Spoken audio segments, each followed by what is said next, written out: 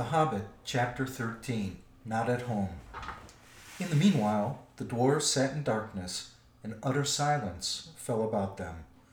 Little they ate, and little they spoke. They could not count the passing of time, and they scarcely dared to move, for the whisper of their voices echoed and rustled in the tunnel. If they dozed, they woke still to darkness and to silence going on unbroken. At last, after days and days of waiting, as it seemed, when they were becoming choked and dazed for want of air, they could bear it no longer. They would almost have welcome sounds from below of the dragon's return. In the silence they feared some cunning devilry of his, but they could not sit there forever. Thorin spoke. "Let us try the door," he said. "I must feel the wind on my face soon or die. I think I would rather be smashed by Smaug in the open than suffocate in here." So several of the dwarves got up and groped back to where the door had been, but they found that the upper end of the tunnel had been shattered and blocked with broken rock. Neither key nor the magic it had once obeyed would ever open that door again. "We are trapped," they groaned. "This is the end. We shall die here." But somehow, just when the dwarves were most despairing, Bilbo felt a strange lightening of the heart, as if a heavy weight had gone from under his waistcoat. "Come, come," he said. "While there's life, there's hope, as my father used to say, and third time pays for all. I am going down the tunnel once again.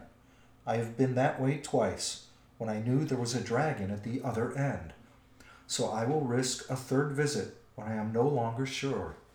Anyway, the only way out is down, and I think this time you had all better come with me." In desperation they agreed, and Thorin was the first to go forward by Bilbo's side. "Now do be careful," whispered the hobbit, "and as quiet as you can be. There may be no Smaug at the bottom, but then again there may be. Don't let us take any unnecessary risks." Down, down they went. The dwarves could not, of course, compare with the hobbit in real stealth, and they made a deal of puffing and shuffling, which echoes magnified alarmingly. But though every now and again Bilbo in fear stopped and listened, not a sound stirred below. Near the bottom, as well as he could judge, Bilbo slipped on his ring and went ahead. But he did not need it. The darkness was complete, and they were all invisible, ring or no ring. In fact, so black was it that the hobbit came to the opening unexpectedly, put his hand on air, stumbled forward, and rolled headlong into the hall. There he lay face downwards on the floor, and did not dare to get up, or hardly even to breathe. But nothing moved. There was not a gleam of light, unless, as it seemed to him, when at last he slowly raised his head, there was a pale white glint above him and far off in the gloom. But certainly it was not a spark of dragon fire, though the worm stench was heavy in the place, and the taste of vapor was on his tongue. At length Mr. Baggins could bear it no longer. "Confound you, Smaug, you worm," he squeaked aloud. "Stop playing hide and seek. Give me a light, and then eat me, if you can catch me." Faint echoes ran round the unseen hall, but there was no answer. Bilbo got up and found that he did not know in which direction to turn. "Now I wonder what on earth Smaug is playing at," he said. "He is not at home today, or tonight, or whatever it is, I do believe. If Oin and Gloin have not lost their tinder boxes, perhaps we can make a little light, and have a look around before the luck turns." "Light!" he cried. "Can anybody make a light?" The dwarfs, of course, were very alarmed when Bilbo fell forward down the step with a bump into the hall, and they sat huddled just where he had left them, at the end of the tunnel. "Shh! Shh!" they hissed when they heard his voice, and though that helped the hobbit to find out where they were, it was some time before he could get anything else out of them. But in the end, when Bilbo actually began to stamp on the floor and screamed out, "Light!" at the top of his shrill voice, Thorin gave way, and Oin and Gloin were sent back to their bundles at the top of the tunnel. After a while, a twinkling gleam showed them returning. Oin with a small pine torch alight in his hand, and Gloin with a bundle of others under his arm. Quickly Bilbo trotted to the door and took the torch, but he could not persuade the dwarves to light the others or to come and join him yet. As Thorin carefully explained, Mr. Baggins was still officially their expert burglar and investigator. If he liked to risk a light, that was his affair. They would wait in the tunnel for his report. So they sat near the door and watched. They saw the little dark shape of the hobbit start across the floor, holding his tiny light aloft. Every now and again, while he was still near enough, they caught a glint and a tinkle as he stumbled on some golden thing. The light grew smaller as he wandered away into the vast hall. Then it began to rise, dancing in the air. Bilbo was climbing the great mound of treasure. Soon he stood upon the top and still went on. Then they saw him halt and stoop for a moment, but they did not know the reason. It was the Arkenstone, the heart of the mountain.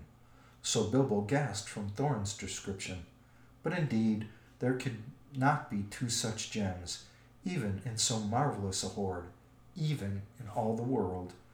Ever as he climbed, the same white gleam had shone before him and drawn his feet towards it.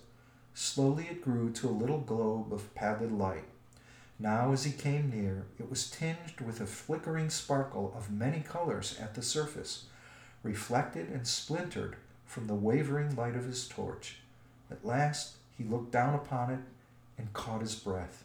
The great jewel shone before his feet of its own inner light, and yet, cut and fashioned by the dwarves who had dug it from the heart of the mountain long ago, it took all light that fell upon it and changed it into 10,000 sparks of white radiance shot with glints of the rainbow. Suddenly Bilbo's arm went towards it, drawn by its enchantment. His small hand would not close about it, for it was a large and heavy gem, but he lifted it, shut his eyes, and put it in his deepest pocket.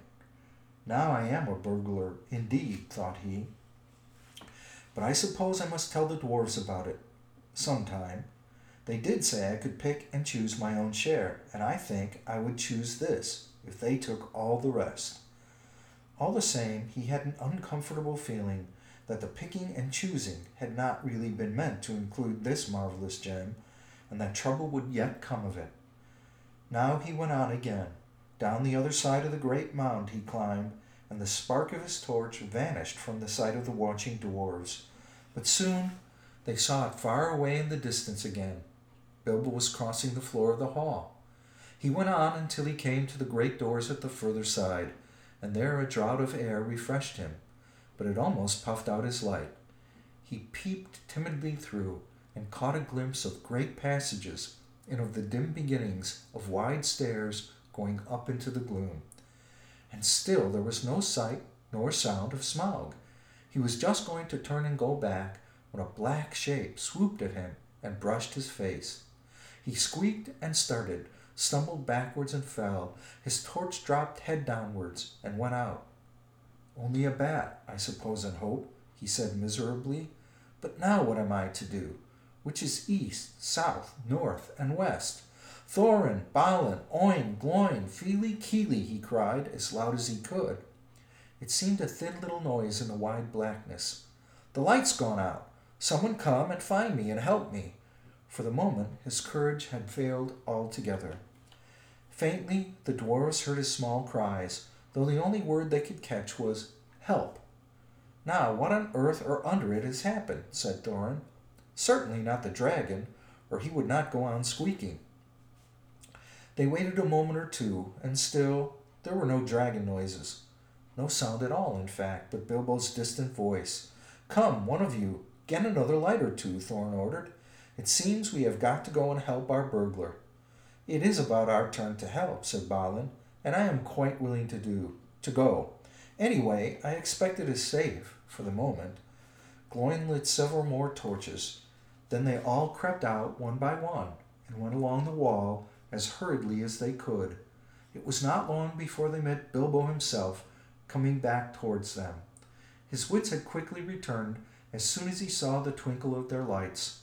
Only a bat and a dropped torch, Nothing worse, he said in answer to their questions. Though they were much relieved, they were inclined to be grumpy at being frightened for nothing. But what they would have said if he had told them at that moment about the Arkenstone, I don't know.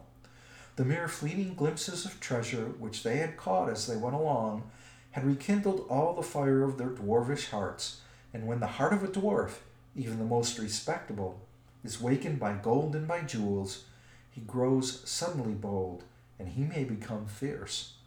The dwarfs indeed no longer needed any urging. All were now eager to explore the hall while they had the chance, and willing to believe that, for the present, Smaug was away from home. Each now gripped a lighted torch, and as they gazed, first on one side and then on another, they forgot fear and even caution. They spoke aloud and cried out to one another as they lifted old treasures from the mound or from the wall and held them in the light, caressing and fingering them.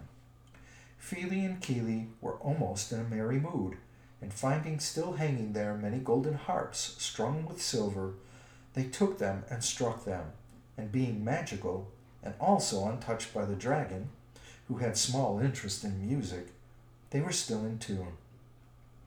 The dark hall was filled with a melody that had long been silent, but most of the dwarfs were more practical. They gathered gems and stuffed their pockets, and let what they could not carry fall back through their fingers with a sigh. Thorin was not least among these, but always he searched from side to side for something which he could not find. It was the Arkenstone, but he spoke of it yet to no one. Now the dwarfs took down mail and weapons from the walls and armed themselves. Royal indeed did Thorin look, clad in a coat of gold-plated rings, with a silver-hafted axe in a belt, crusted with scarlet stones. "Mr. Baggins," he cried, "here is the first payment of your reward. Cast off your old coat and put on this." With that he put on Bilbo a small coat of mail, wrought for some young elf prince long ago. It was of silver steel, which the elves called mithril, and with it went a belt of pearls and crystals. A light helm of figured leather strengthened beneath with hoops of steel, and studded about the brim with white gems, was set upon the hobbit's head. "I feel magnificent," he thought, "but I expect I look rather absurd. How they would laugh on the hill at home. Still, I wish there was a looking-glass handy." All the same, Mr. Baggins kept his head more clear of the bewitchment of the hoard than the dwarves did.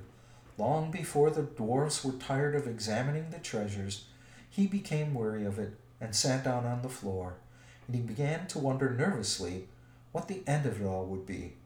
"I would give a good many of these precious goblets," he thought, "for a drink of something cheering out of one of Beorn's wooden bowls." "Thorin," he cried aloud, "what next? We are armed, but what good has any armor ever been before against Smaug the Dreadful? This treasure is not yet won back. We are not looking for gold yet, but for a way of escape, and we have tempted luck too long." "You speak the truth," answered Thorin, recovering his wits. "Let us go. I will guide you. Not in 1,000 years should I forget the ways of this palace." Then he hailed the others, and they gathered together, and holding their torches above their heads, they passed through the gaping doors, not without many a backward glance of longing. Their glittering mail they had covered again with their old cloaks, and their bright helms with their tattered hoods, and one by one they walked beside Thorin, a line of little lights in the darkness that halted often, listening in fear once more for any rumor of the dragon's coming. Though all the old adornments were long mouldered or destroyed, and though all was befouled and blasted with the comings and goings of the monster, Thorin knew every passage and every turn. They climbed long stairs, and turned, and went down wide echoing ways, and turned again, and climbed yet more stairs, and yet more stairs again. These were smooth, cut out of the living rock, broad and fair, and up, up the dwarfs went, and they met no sign of any living thing, only furtive shadows that fled from the approach of their torches, fluttering in the draughts. The steps were not made all the same, for hobbit legs, and Bilbo was just feeling that he could go on no longer when suddenly the roof sprang high and far beyond the reach of their torchlight. A white glimmer could be seen coming through some opening far above, and the air smelled sweeter. Before them light came dimly through the great doors that hung twisted on their hinges and half burnt. "This is the great chamber of Thror," said Thorin, "the hall of feasting and of council. Not far off now is the front gate." They passed through the ruined chamber. Tables were rotting there.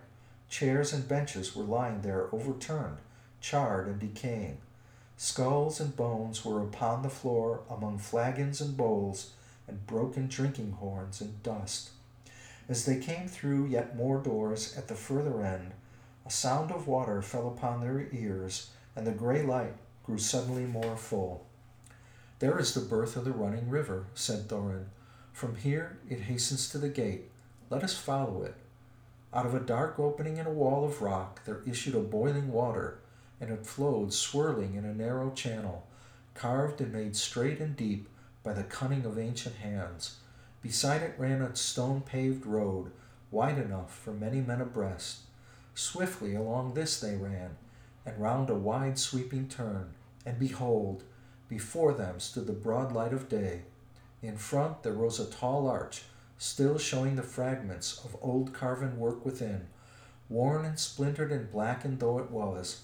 A misty sun sent its pale light between the arms of the mountain, and beams of gold fell on the pavement at the threshold. A whirl of bats, frightened from slumber by their smoking torches, flurried over them. As they sprang forward, their feet slithered on stones rubbed smooth and slimed by the passing of the dragon. Now before them the water fell noisily outward and foamed down towards the valley. They flung their pale torches to the ground and stood gazing out with dazzled eyes. They were come to the front gate and were looking out upon Dale. "Well," said Bilbo, "I never expected to be looking out of this door, and I never expected to be so pleased to see the sun again, and to feel the wind on my face. But ow! The wind is cold." It was. A bitter easterly breeze blew with a threat of oncoming winter. It swirled over and round the arms of the mountain into the valley, and sighed among the rocks. After their long time in the stewing depths of the goblin-haunted caverns, they shivered in the sun. Suddenly Bilbo realized he was not only tired, but also very hungry indeed. "It seems to be late morning," he said, "and so I suppose it is more or less breakfast time, if there is any breakfast to have. But I don't feel that Smaug's front doorstep is the safest place for a meal. Do let's go somewhere where we can sit quiet for a bit." "Quite right," said Balin, "and I think I know which way we should go. We ought to make for the old lookout post at the southwest corner of the mountain." "How far is that?" asked the hobbit. 5 hours' march, I should think. It will be rough going. The road from the gate along the left edge of the stream seems all broken up. But look down there. The river loops suddenly east across Dale in front of the ruined town. At that point there was once a bridge leading to a steep stairs that climbed up the right bank, and so to a road running towards Ravenhill. There is, or was, a path that left the road and climbed up to the post. A hard climb, too, even if the old steps are still there. "Dear me," grumbled the hobbit, "more walking and more climbing without breakfast. I wonder how many breakfasts and other meals we have missed inside that nasty, clockless, timeless hole." As a matter of fact, 2 nights and a day between had gone by, and not altogether without food, since the dragon smashed the magic door. But Bilbo had quite lost count, and it might have been 1 night or a week of nights for all he could tell. "Come, come," said Thorin, laughing. His spirits had begun to rise again, and he rattled the precious stones in his pockets. "Don't call my palace a nasty hole. You wait till it has been cleaned and redecorated." "That won't be till Smaug's dead," said Bilbo glumly. "In the meantime, where is he? I would give a good breakfast to know. I hope he is not up on the mountain looking down at us." That idea disturbed the dwarves mightily, and they quickly decided that Bilbo and Balin were right. We must move away from here, said Dory. I feel as if his eyes were on the back of my head. It's a cold, lonesome place, said Bomber. There may be drink, but I see no sign of food. A dragon would always be hungry in such parts. Come on, cried the others. Let us follow Balin's path. Under the rocky wall to the right there was no path, so on they trudged among the stones on the left side of the river, and the emptiness and desolation soon sobered even Thorin again. The bridge that Balin had spoken of found long fallen, and most of its stones were now only boulders in the shallow, noisy stream, but they forded the water without much difficulty, and found the ancient steps, and climbed the high bank. After going a short way, they struck the old road, and before long came to a deep dell, sheltered among the rocks. There they rested for a while, and had such a breakfast as they could, chiefly cram and water. If you want to know what cram is, I can only say that I don't know the recipe, but it is biscuitish, keeps good indefinitely, is supposed to be sustaining, and is certainly not entertaining, being in fact very uninteresting, except as a chewing exercise. It was made by the lakemen for long journeys. After that they went on again, and now the road struck westwards and left the river, and the great shoulder of the south-pointing mountain spur drew even nearer. At length they reached the hill path. It scrambled steeply up, and they plodded slowly one behind the other, till at last in the late afternoon they came to the top of the ridge and saw the wintry sun going downwards to the west. Here they found a flat place without a wall on three sides, but back to the north by a rocky face, in which there was an opening like a door. From that door there was a wide view east and south and west. Here, said Balin, in the old days we used always to keep watchmen, and that door behind leads into a rock-hewn chamber that was made here as a guard-room. There were several places like it round the mountain, but there seemed small need for watching in the days of our prosperity, and the guards were made over-comfortable, perhaps. Otherwise, we might have had longer warning of the coming of the dragon, and things might have been different. Still, here we can now lie hid and sheltered for a while, and can see much without being seen. Not much use if we had been seen coming here, said Dory, who was always looking up towards the mountain's peak, as if he expected to see Smaug perched there like a bird on a steeple. We must take our chance of that, said Thorin. We can go no further today. Here, here, cried Bilbo, and flung himself on the ground. In the rock chamber there would have been room for 100, and there was a small chamber further in, more removed from the cold outside. It was quite deserted. Not even wild animals seemed to have used it in all the days of Smaug's dominion. There they laid their burdens, and some threw themselves down at once and slept, but the others sat near the outer door and discussed their plans. In all their talk they came perpetually back to one thing. Where was Smaug? They looked west, and there was nothing, and east there was nothing, and in the south there was no sign of the dragon. But there was a gathering of very many birds. At that they gazed and wondered, but they were no nearer understanding it when the first cold stars came out. The end of chapter 13.